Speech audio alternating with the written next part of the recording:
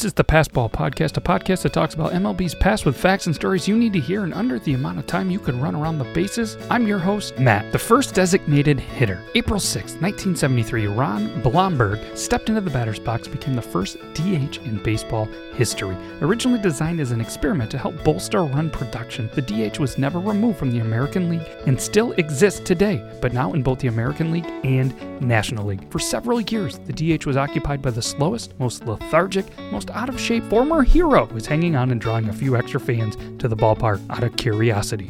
This is the Passball Podcast, and as the great Bob Uecker said, get up, get out of here.